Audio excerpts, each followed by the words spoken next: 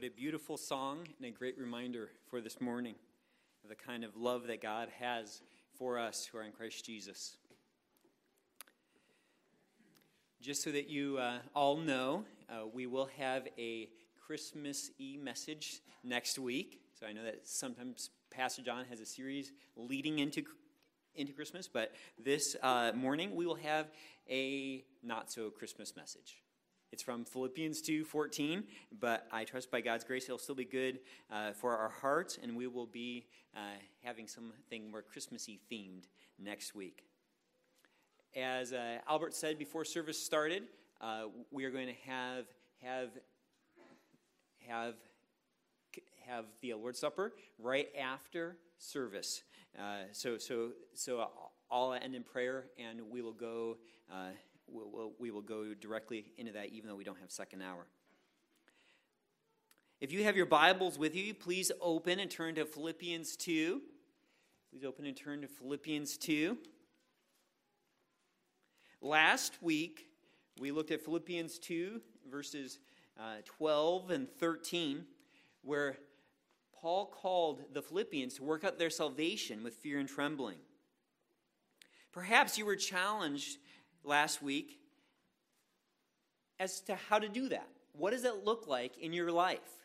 What does it look like for you to be working out your salvation with fear and trembling? Or we use the phrase, to maximize upon your salvation.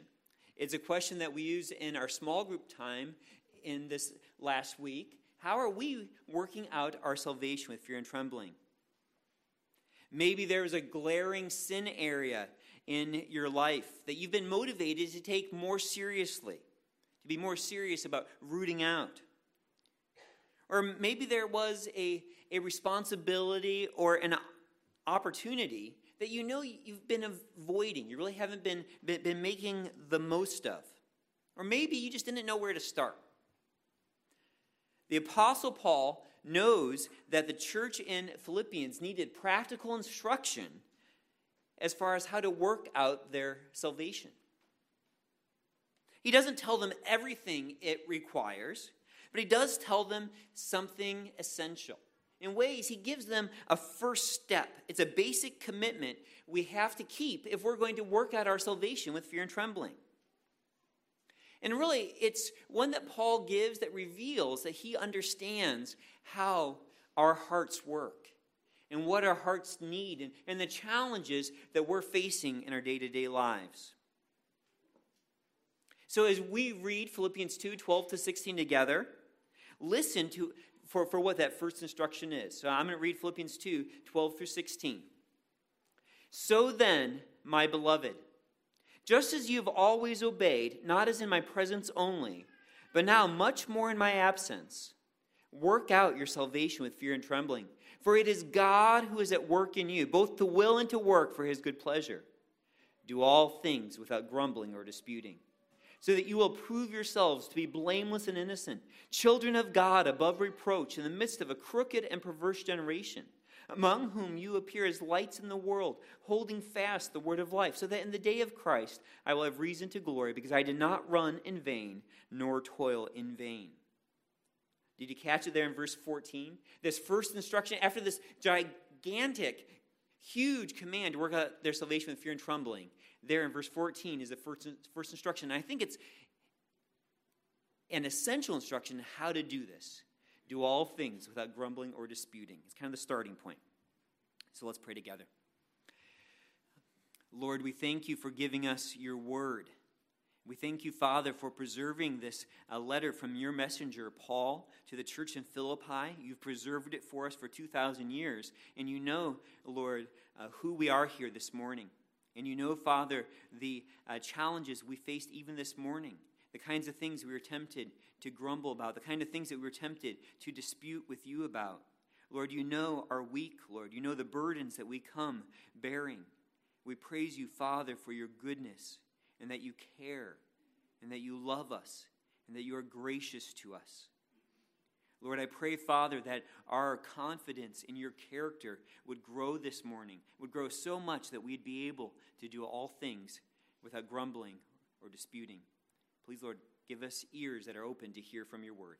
In Jesus' name, amen.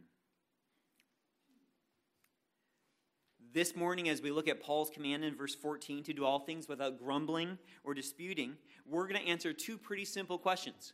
What does the command mean? We have to understand it first. And then why does Paul give such prominence to this command in verse 14? I mean, we just finished this dramatic, this huge and really a thrilling verse. Work out their salvation. Maximize upon it. Make the most of your salvation. And then he talks about you've got God's power working in you to will and to work according to his good pleasure. It's huge. And then he goes to something that seems kind of small. Something we could take for granted. Something we could just skip past. Do all things without grumbling or disputing. Now, as we come back to this passage later, we're going to see in verses 15 and 16 that the ramifications of doing this are huge. The "so that" is huge as well. But why does Paul go there? So first, though, let's start with simply, what does this command mean? The word grumbling is a fascinating word. It just means to mutter or complain. It's what we express under our breath, what we whisper behind someone's back. The background in the Greek is someone's complaint about not getting what they deserve. It's the perception that an injustice has been done, that we've been treated unfairly. Now, in the Septuagint, which is the ancient Greek translation of the Old Testament, right? The ancient Greek translation of the Old Testament, the word that is grumbling here translates the Hebrew word for grumble or murmur as well. And it was most often used in Exodus and Numbers, describing Israel's response to hardship after leaving Egypt. So during their time in the desert, the time in the wilderness, this word is most often used talking about grumbling and complaining, as Israel often did. Now, we're going to look at some more of these examples later, but let's start at Exodus 15, 22 to 24. And for now, you can just listen here. Then Moses led Israel from the Red Sea, and they went out into the wilderness of Shur. They went 3 days in the wilderness and found no water. When they came to Marah, they could not drink the waters of Marah, for they were bitter. Therefore it was named Marah, which means bitter. So the people grumbled at Moses, saying, "What shall we drink?" And that word grumble is the same word. So in the Greek version of the Old Testament, that word grumble is the same word that we get here. In Exodus and Numbers, Israel grumbles against both Moses and, we're going to see ultimately, against God. So the word grumble, to complain, to murmur, to mutter underneath your breath, to be dissatisfied and discontent. The next word in this command, do all things without grumbling and or disputing. The Greek word for disputing simply starts off at the most basic and meaning reasoning. It's thinking about something, or maybe the product of your reasoning. It's like an opinion that you have, or a developed thought, or an outlook on life. So Jesus uses this word in Luke 5:22. But Jesus, aware of their reasonings, so Luke uses that word, answered and said to them, "What are you reasoning in your hearts? What are you dialoguing in your hearts?" That is where we get the Greek word from. What are you reasoning? What are you thinking? In Matthew 15:19, for out of the heart comes evil thoughts. And that's that same word there. It's a whole worldview. In the context of grumbling here, though, it's best to take this word as meaning the conflict or the dispute that occurs when conflicting opinions are expressed, okay? So it's not just you have an opinion or a reasoning, a way of thinking. It's what happens when your way of thinking goes against someone else's way of thinking. When there's a dispute that occurs. In Luke 9:46, it says, an argument started among them as to which of them might be the greatest. And that's that word disputing there. It's an argument. In 1 Timothy 2:8, therefore I want the men in every place to pray, lifting up holy hands, without wrath and dissension. That word dissension is this same disputing word we have here.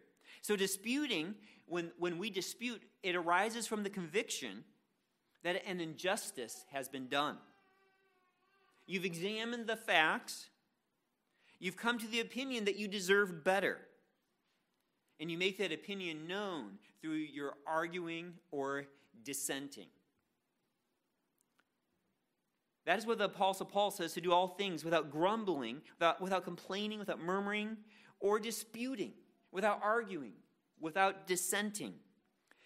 Now, the text here doesn't specify whom Paul is commanding the Philippians to not grumble against or dispute with, right? So who are they not supposed to grumble against? Who are they not to dispute with?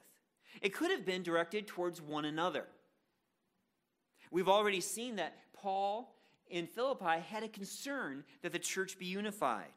The young church planted 10 years previously had experienced some problems with unity. Some of that was exposed as they had opposition from without. So Paul in Philippians 1:27 calls them to stand firm in one spirit, with one mind, striving together for the faith of the gospel. He called them to unity.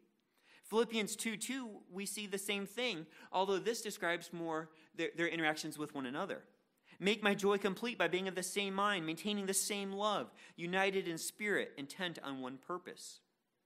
Again, in Philippians 4:2, I urge Euodia and I urge Syntyche to live in harmony in the Lord. All those verses show that the church in Philippi was having some problems beginning to show because of lack of unity. So there may have been, and some of that could have been grumbling against one another or disputing against one another. So it's potential that it was directed towards one another. It's also potential that it could have been directed towards the church's leadership. It is interesting in Philippians 1:1, when Paul greets them, he says, Paul and Timothy, bondservants of Christ Jesus, to all the saints in Christ Jesus who are in Philippi, including the overseers and deacons.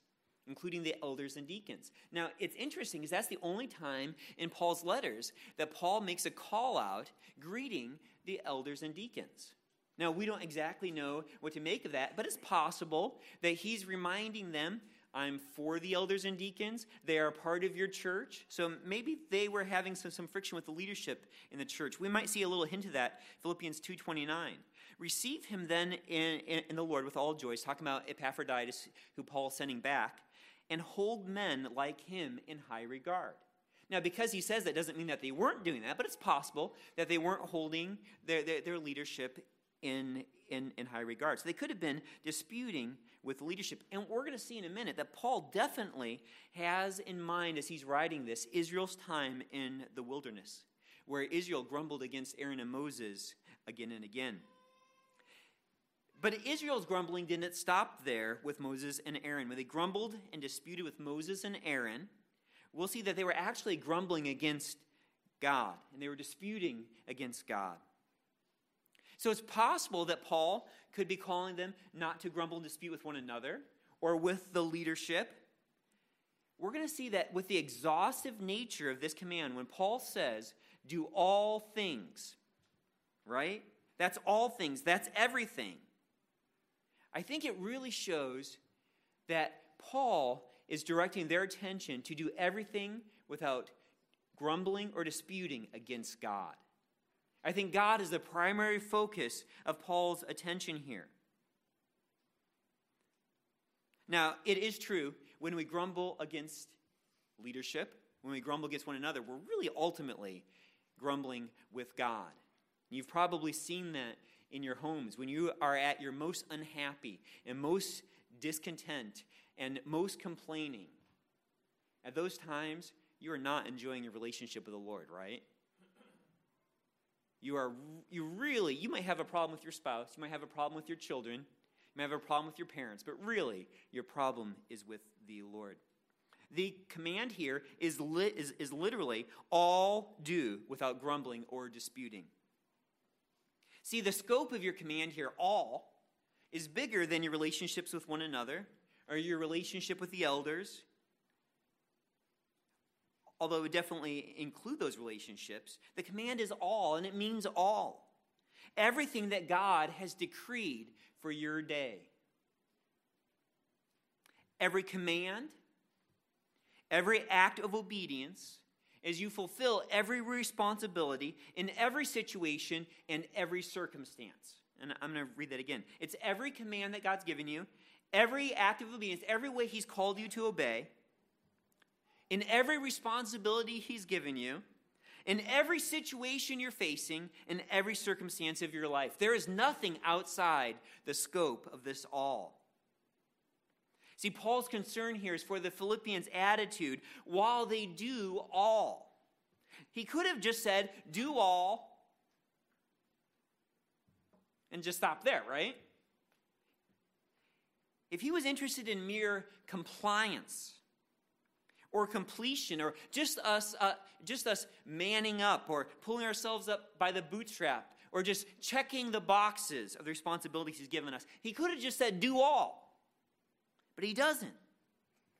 Now, you could imagine, maybe some of us go through our lives this way with the many responsibilities that God has given us, just checking boxes. Diaper changed? Check. Dishes washed? Check. Car flat repaired? Check. Ants eradicated? Check. Help new neighbors move in? Check. Confront a brother? Check. Get up to have a quiet time? Check. Forgive your spouse? Stay up late grading papers? Pay bills? Attend care group? Bring a meal? Obey the speed limit? Pay taxes? Brush kids' teeth? Buy Christmas gifts for relatives I don't know? Watch least favorite Christmas movie with family? Which, by the way, is White Christmas. Have awkward conversations with relatives at Christmas gatherings? All of those things. We could just check the box, right? We could just do all. And maybe that's the way you spend your days. Just doing all, just getting them all done.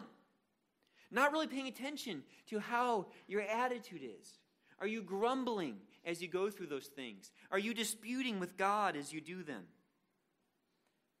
See, Paul's all things is extensive. Everything we believe God would have us do in obedience to all of his commands.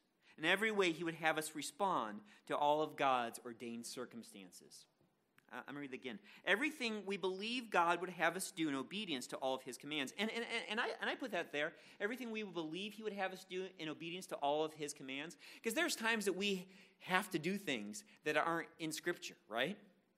Right? Like, you cannot chapter verse. You have to buy that Christmas gift for the relative that you don't really know or like. Right? But at times we know the right thing to do, right? We still believe that we should do that, even if we may not want to do that. Now, I'm not thinking about any relatives if anyone is listening to this. I'm just saying. I don't think they are, but it's also every way that he would have us respond to all of God's ordained circumstances. It's not just our obedience in light of commands. It's our response in light of everything that's going on in our lives. See, as important as the fulfilling of the responsibilities is the way in which we do them. It's not enough to check all the boxes. We must do everything without grumbling against God or disputing with him. There must be no muttering under our breath when our idyllic entry home is disturbed by our wives informing us our children need consequences. I don't know if that's ever happened to you. You love coming home. You're eager to come home. And really, it could be any number of things that happen when you come home. It could have been your dog eating your favorite pair of slippers. For me, sometimes, it might be me coming home and realizing my children are not perfect. And you're like, my home is just ruined. I'm supposed to be hugged by everyone. And instead, I have to do something I don't really enjoy doing. But there can be no muttering under our breath when that happens. There can't be complaining when we find out we're out of hot water. Or the internet is down. There's just not enough buffering speed and the thing just swirls. When dinner is not our favorite. We like to train our kids to say that it's not my favorite. Not like I don't like this. When traffic is worse than normal. When higher taxes on gas go into effect. There can be no complaining. There must be no disputing with the Lord when he's given you a difficult boss. A parent who has Alzheimer's. Or a car repair bill you just can't afford. We can't argue with God when he gives us, when we believe. And again, we can't chapter verses, but when we're confident he wants us to go to a Christmas event with our family, or watch a Christmas movie, or put up Christmas lights, or buy a present for a relative you don't know. I keep saying that. We have to do all that without disputing or grumbling, from the huge things to the small things. Now, I want to be clear, this command does not mean that you will not have crushing questions about what God has ordained for your day. Many of you are facing disappointment this morning. You expected your life to be different. You expected to have gotten married by now, to have had children. You expected to be at a different place in your profession. Some of you are going through intense physical suffering, and others through staggering emotional suffering. Some of you have gone through the worst weeks of your lives. You may not know why God has allowed you, his elected and beloved children, for whom his Son died, to suffer while the godless around you flourish. But Scripture is clear that you can humbly bring your confusion to God without grumbling against God, without disputing with him.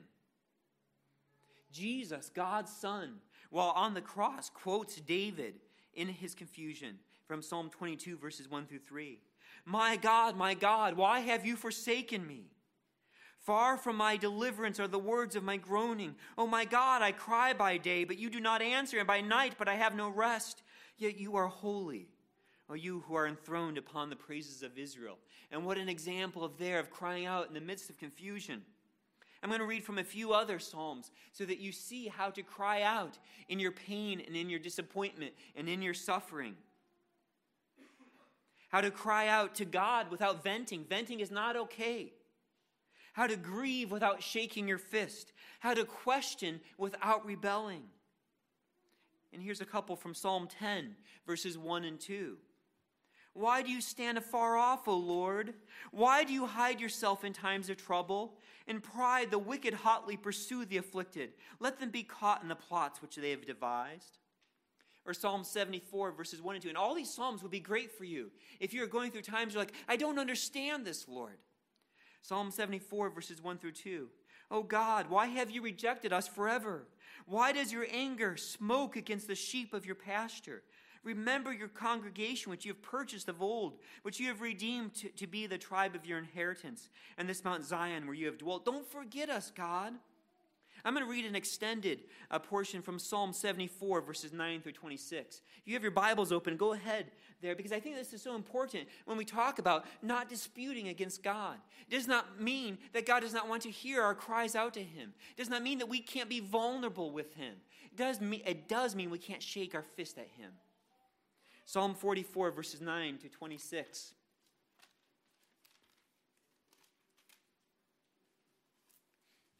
And I know that this is a longer portion, but I think it's good for our hearts in this context of saying, this is not disputing with God. This is going to God. Psalm 44, verses 9 to 26. Yet, and first, here is a list of the hardships that the psalmist has. Yet you have rejected us and brought us to dishonor. And do not go out with our armies. You cause us to turn back from the adversary. And those who hate us have taken spoil for themselves. You give us as sheep to be eaten and have scattered us among the nations. You sell your people cheaply and have not profited by their sale. You make us a reproach to our neighbors, a scoffing and a derision to those around us. You make us a byword among the nations, a laughingstock among the peoples. All day long my dishonor is before me, and my humiliation has overwhelmed me because of the voice of him who reproaches and reviles, because of the presence of the enemy and the avenger. All this has come upon us, but we have not forgotten you, and we have not dealt falsely with your covenant. Our heart has not turned back, and our steps have not deviated from your way. Yet you have crushed us in a place of jackals and covered us with the shadow of death.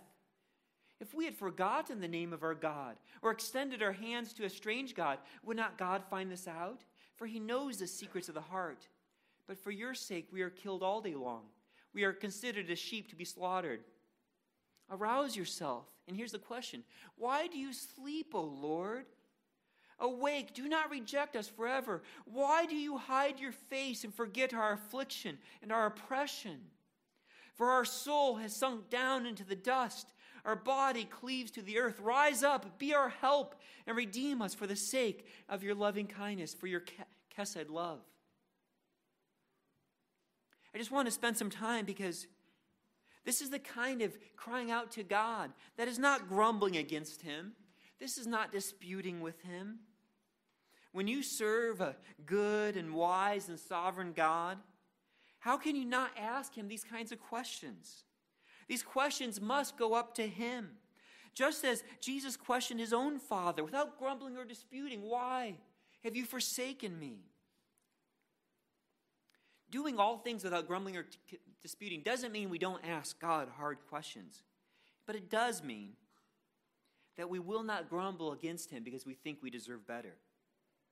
It means that we will not become bitter because our life is not what we had hoped.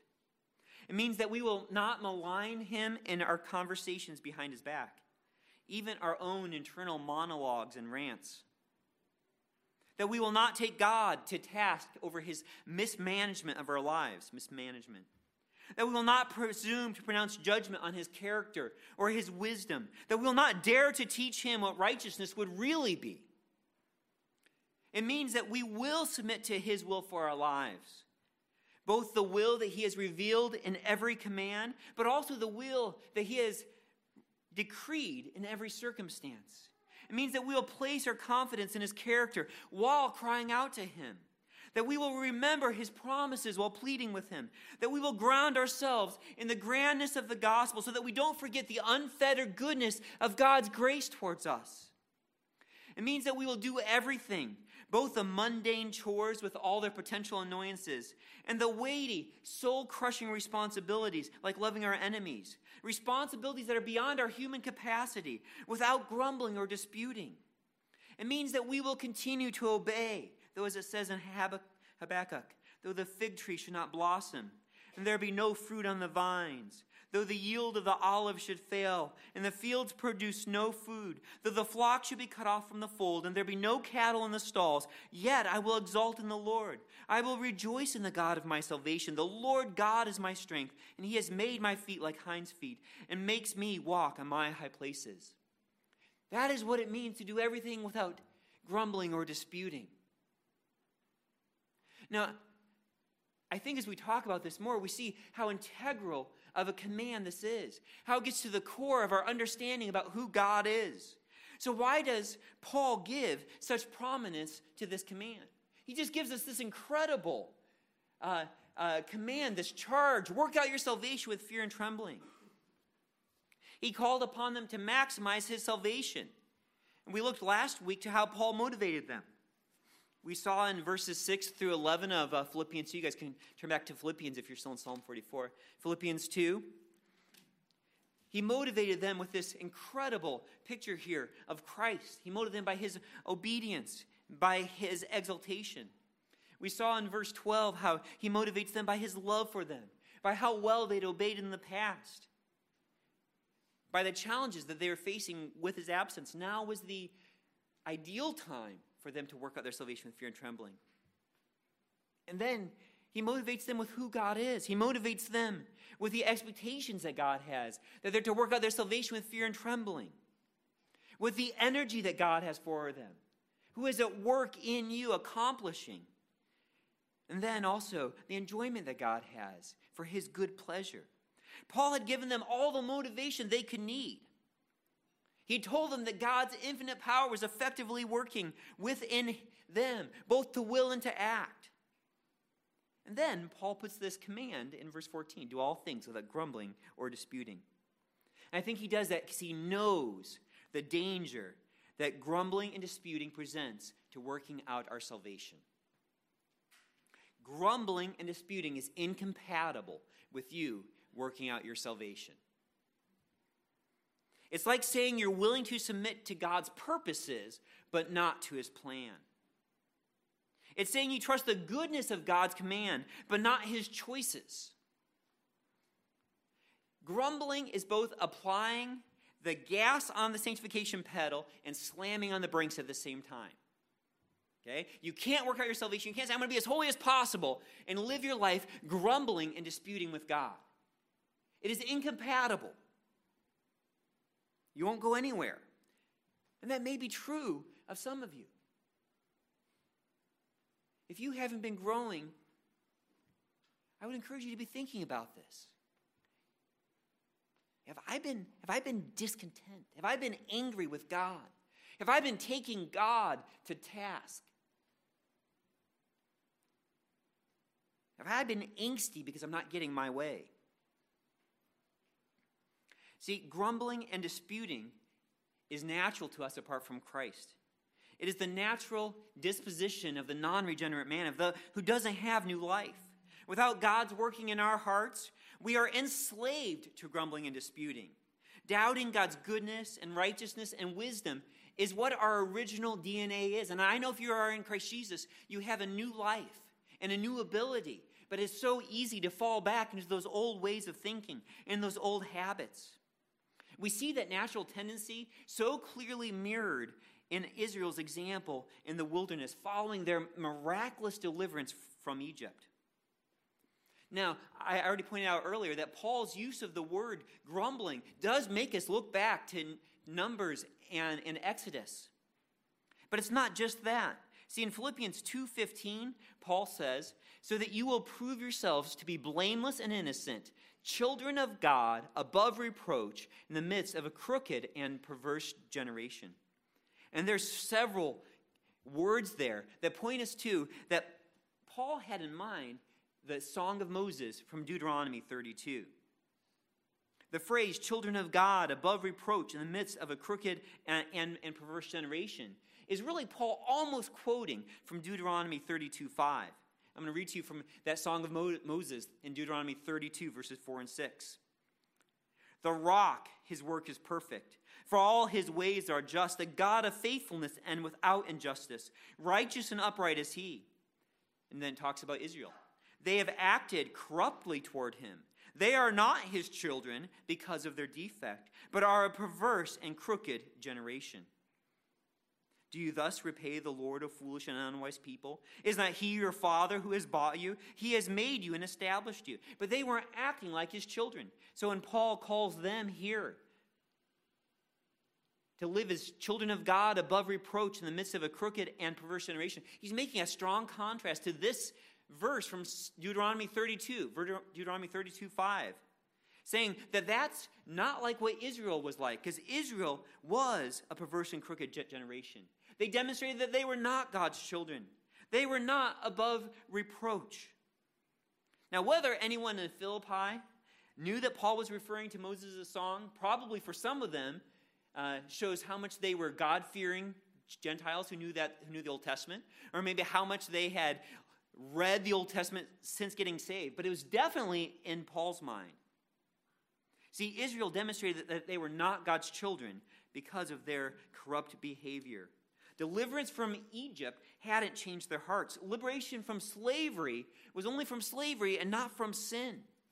See, in a sense, Israel had an incomplete salvation. Their salvation had been dramatic, and if you've read through Exodus, you know how dramatic it was. The plagues that God sent upon Egypt, the crossing of the Red Sea. They had an amazing salvation.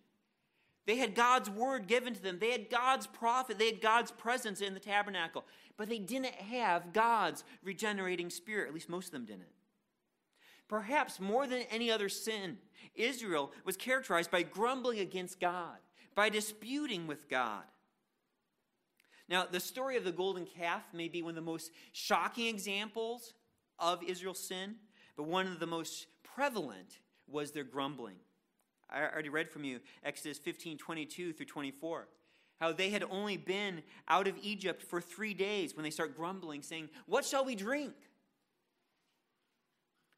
Again, in Exodus 16, verses 1 through 9, it was a month and a half after the Exodus this time. They grumble against Moses and Aaron in the wilderness. Verse 3, the sons of Israel said to them, "Would that we had died by the Lord's hand in the land of Egypt. He should have killed us there when we sat by the pots of meat, when we ate bread to the full. It was so great being a slave," they're saying.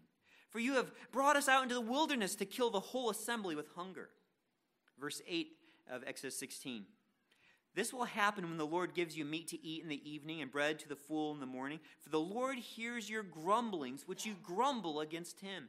And what are we? Your grumblings are not against us, but against the Lord."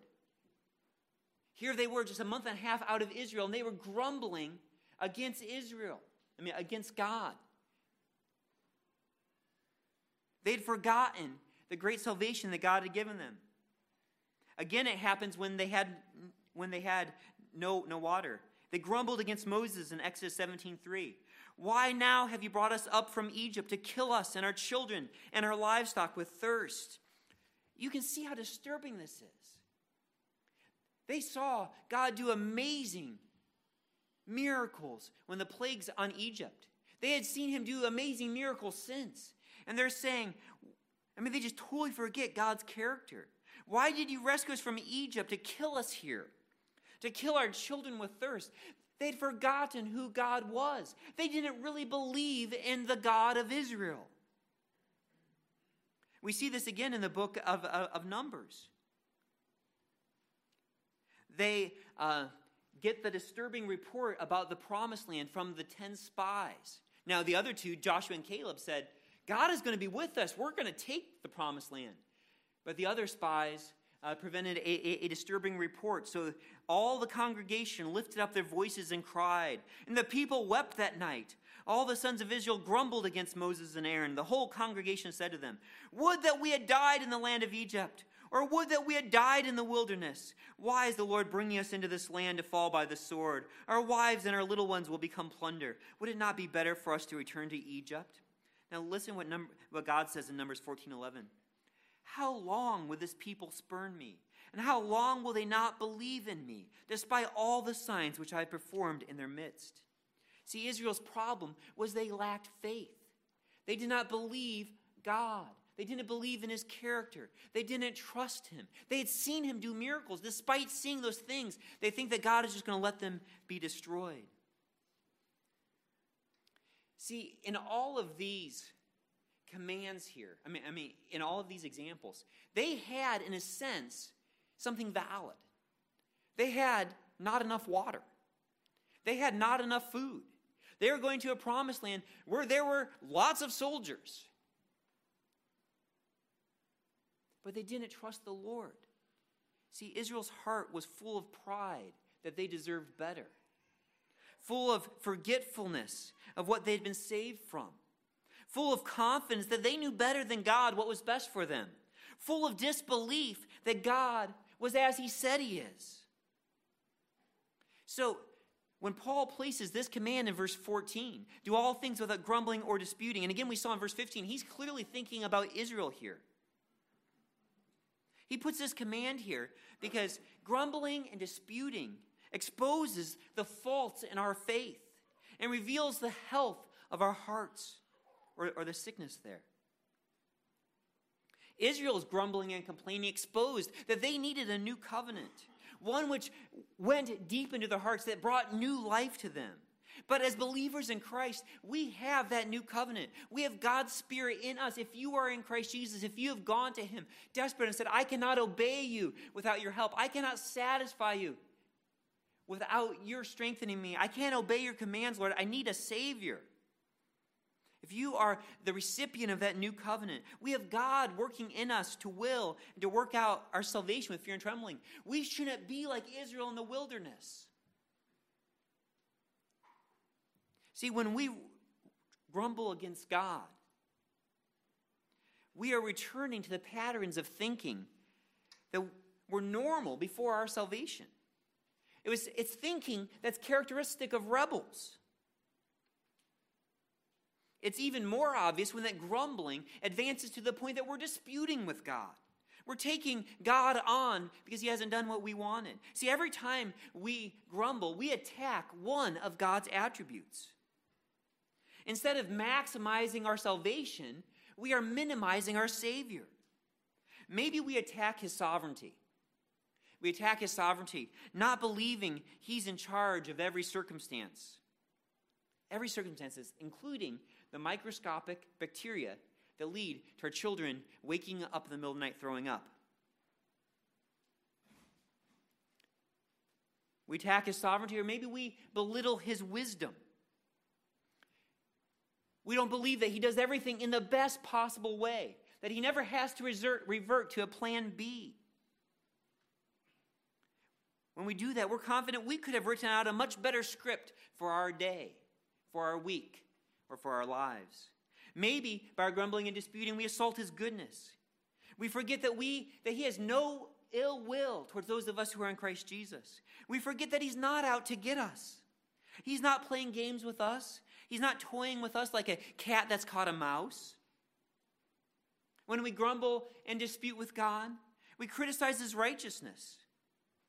We criticize him because he doesn't respond to our obedience the way that we think he should. Because we suffer and we're ashamed, like his son, rather than have an easy life or a life of applause. When we grumble and dispute with God, we defame his love.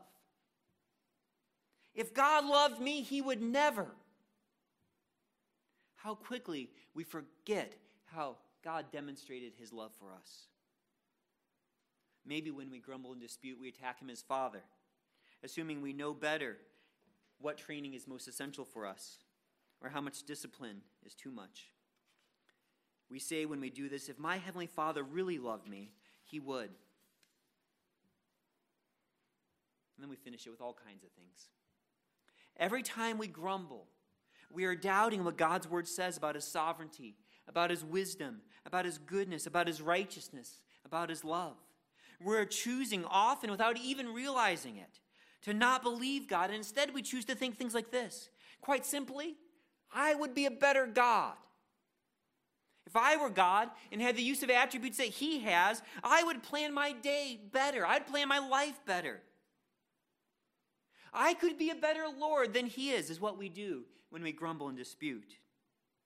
We deceive ourselves thinking either, I know what's better for me, I'm wiser than he is, or he doesn't care enough to make the best happen. Really, we spend our lives craving to be the genie from Aladdin, freed from his bottle, able to wish into reality whatever existence he wants. See, this grumbling and disputing attitude is exactly what Satan wanted to foster in Eve. Genesis 3, verses 4 and 5, when the serpent's tempting Eve. You surely will not die, for God knows that in the day you eat from it, your eyes will be open, and you will be like God, knowing good and evil. See, Satan questions the goodness of God's character. He told Eve that God is essentially holding out and giving her something better. He's saying, I know a better way than God's way. And that's what we do when we grumble and dispute with God. I know a better way too. See, when we grumble, we don't only attack God's character, we forget who we are apart from God's grace. We forget what it says in Ephesians 2:3, how we all formerly lived in the lust of our flesh, indulging the desires of the flesh and of the mind, and were by nature children of wrath, even as the rest. We forget who we were apart from God's grace, but we also forget the extent of God's grace to us, how amazing his grace has been. 1 Peter 2:10, for you were once not a people, but now you are the people of God. You had not received mercy, but now you have received mercy. Ephesians 2:4-7, but God, being rich in mercy, because of his great love with which he loved us, even when we were dead in our transgressions, made us alive together with Christ. By grace you have been saved, and raised us up with him, and seated us with him in the heavenly places in Christ Jesus, so that in the ages to come he might show the surpassing riches of grace and kindness towards us in Christ Jesus. See, God has been so gracious to us. His character is blameless. We don't deserve any grace from him. And then he lavishes grace on us in Christ Jesus. Romans 8:32, he who did not spare his own son, but delivered him over for us all, how will he not also with him freely give us all things? He doesn't hold back good things from us that will make us like his son. See, Paul prominently places the command here, this command to do all things without grumbling and disputing. Because working out our salvation with fear and trembling begins with believing that the sovereign God is for us in Christ Jesus. Not just that he has a general disposition towards us, but in every detail of our lives. Working out our salvation with fear and trembling means that we must begin by believing that God is for us. So as we end here, do you respond by believing in God or by rebelling against him like Israel did in the wilderness? Now, maybe that's too just the tedious and the mundane and the unpleasant details of life. But also it can be how you respond to those terrifying and soul-crushing things. Have you been acting like Israel? Continually imagining better gods with better plans, even if I have to make my own. Man-made gods with man-made plans. Or are you trusting the one true God who has already given you freely all things in his Son? Maybe some of you this morning have had an ongoing pattern of grumbling in your life. Maybe you've started longing for Egypt. Instead of working out your salvation, you're in danger of forgetting your salvation, of returning to slavery because God hasn't given you what you wanted, when you wanted it, in the way he wanted it. Some of you may be in a terrifying wilderness this morning. How you respond to that wilderness is going to reveal the quality of your faith. And by God's grace, it will reveal the reality of that faith.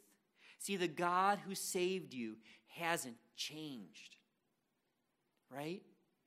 God who is right now is the God of the gospel. When you were saved, you came to him because you believed what he said. You believed that he is sovereign. You believe that he is righteous. You believe that he is loving. You believe that he is good. You went to him believing. You went to him because there was nowhere else to go. So as you work out your salvation, God is still sovereign. He's still righteous. He's still loving. He's still good. Brothers and sisters, if you're going to work out your salvation with fear and trembling, you have to begin by submitting to him in the details of your life. In the details of your life, in the details of this day. In the details of how your children respond to you the rest of the day. In the details of whether your car starts or not when you go out. In the details of whether your favorite snack is there when you get out to snacks. Whether the trivial details or the most tragic details. From the disappointing and minimal to the devastating. Our Lord is sovereign. He is wise. He is righteous. He is loving. And he is unreservedly for you who are in Christ Jesus. Nothing held back. Let's pray.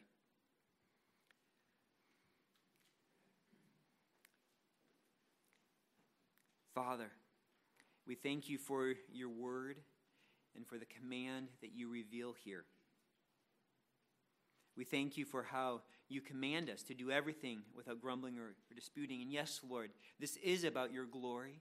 It is about your fame. It's about how we portray you in our workplaces, in front of our families, in all of life's circumstances. It is about your glory, Lord, but it is also for our good. And we trust you, Father, that this command is good. Lord, it's really almost troubling, the extent here.